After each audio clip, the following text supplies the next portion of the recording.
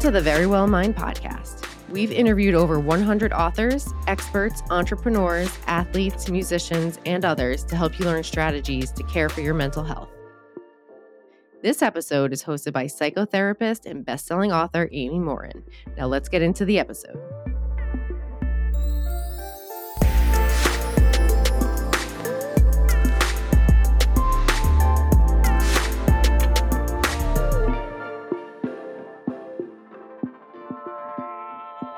Every Friday, I share a quick mental strength strategy that will help fix the thoughts, feelings, and actions that can hold you back in life. Today, we're talking about writing yourself a kind letter is a really powerful exercise. That sounds a little hokey to you, though. Stick with me. It's more than a quick feel-good activity. It's an exercise that can help you stay on track with your goals. It can help you feel better when you're down, and it can give you a much-needed boost in confidence when you're filled with self-doubt. Before I get into how to do this exercise, though, let me explain why it works so well.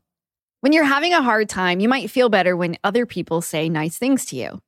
Your mom might give you a much-needed pep talk when you're on your way to a job interview, or your friend might remind you that your ex's decision to end the relationship wasn't your fault. Kind words like that at just the right moment can quiet all those negative voices in your brain. Those words might also reduce the intensity of an uncomfortable emotion, like anxiety or sadness as well. When you feel a little bit better, you'll be able to think more clearly, and you might be able to develop a plan to tackle the problem. But there will likely be times when there isn't someone readily available to say nice things to you at the exact moment when you want to hear it. And in those moments, it's important to be able to give yourself some emotional support. One way you could do this is by talking to yourself like a good friend. It's a strategy I discussed back in episode number 47. Basically, it involves pausing and asking yourself, what would I say to a friend who had this problem? That helps you gain a little psychological distance so you can see the problem from a different angle, and it can help you develop a solution more easily. The reason it works so well is because our emotions cloud our judgment. Taking a step back and asking what you'd say to a friend reduces your emotional response. So if you haven't listened to that show yet, I recommend going back and checking out episode number 47. But this exercise that we're talking about today, writing yourself a kind letter, goes a step further. It doesn't have to be a long letter. It might just be a few sentences. The key is keeping that letter handy so you can read it when you need those words the most. Whenever you need a little encouragement, take out your letter and read it. Hearing kind words from yourself can be extra powerful, perhaps even more powerful than hearing those words from someone else. When I was at one of the lowest points in my life, I wrote myself a letter about what mentally strong people don't do. It was a reminder to avoid all those unhealthy habits that could drain me of mental strength. Since I found that letter so helpful, I decided to make my letter public, at least parts of it, and I published it online. I expected about 5 people to read it. But 50 million people read that list. One of those people was a literary agent who encouraged me to turn my list into a book. At the time, she had no idea that the list was really a letter to myself, and she wasn't aware why I wrote it. But that's the story of how my first book, 13 Things Mentally Strong People Don't Do, came into existence.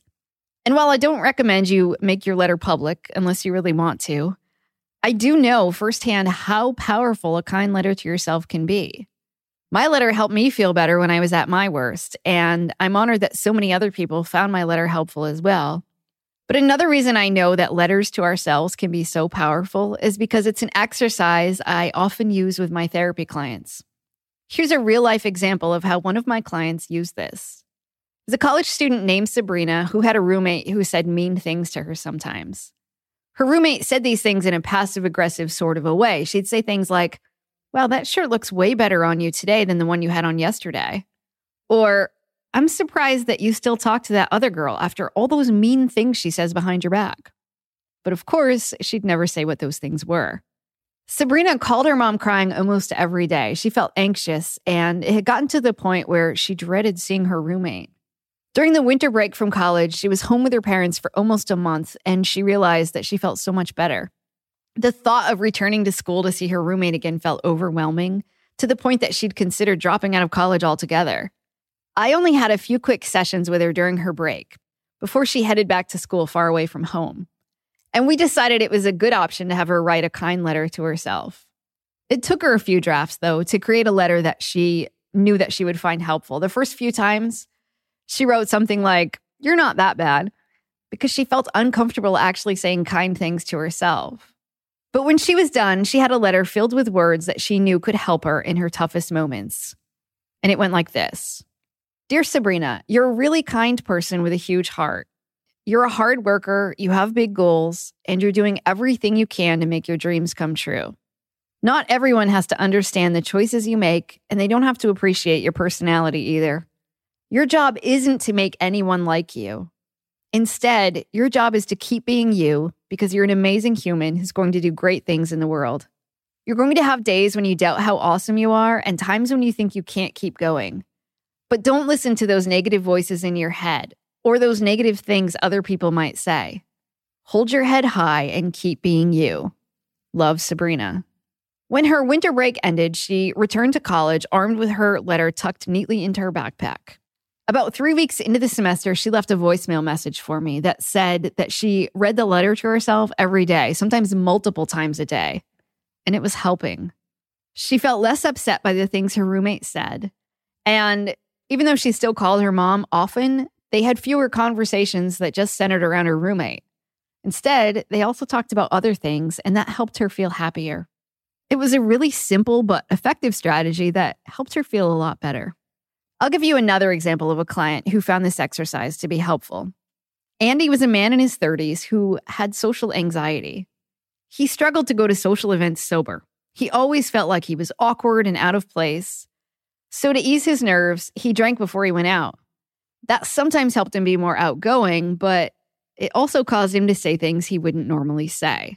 And he would wake up the next day feeling embarrassed. This cycle made it harder than ever for him to socialize. He said, "I either stay sober and feel embarrassed the entire time I'm out, or I have a few drinks before I go and say and do things that cause me to feel embarrassed the next day." So one of the things we tried involved having Andy write himself a kind letter.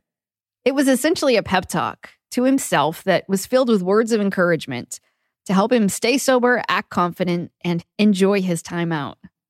Here's Andy's letter to himself. "Hey, Andy, I know you feel uncomfortable in social situations, but people invite you to hang out with them because they like you and you like them. You can go out and be yourself without drinking before you go. You might feel nervous, but you can do it. You can unleash your inner Andy without alcohol. Just remember, people love to talk about themselves. Ask them questions and smile, and you'll be fine. Andy." Andy read this letter to himself whenever he needed a little push to get himself out of the house sober. He said it helped him deal with the excuses, like, "I'm too tired," and it gave him courage without drinking alcohol. He said the more he went out sober, the easier it became to keep doing it, and his letter helped him get started with that. Writing yourself a kind letter is a really simple but powerful exercise that I encourage you to try. Whether you want to address a specific problem or you want to write a general letter that you can read to yourself whenever you're feeling down, give it a shot. Type it on your computer and email it to yourself so you can read it on your phone. Or create a handwritten letter that you keep in your nightstand. Do whatever you think will work best for you. Just make sure your letter is filled with kind words that will encourage you to be your best.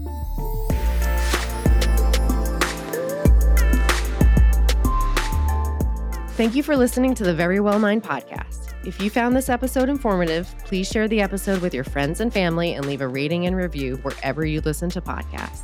To learn more about the Very Well Mind podcast, you can head to verywellmind.com/podcast.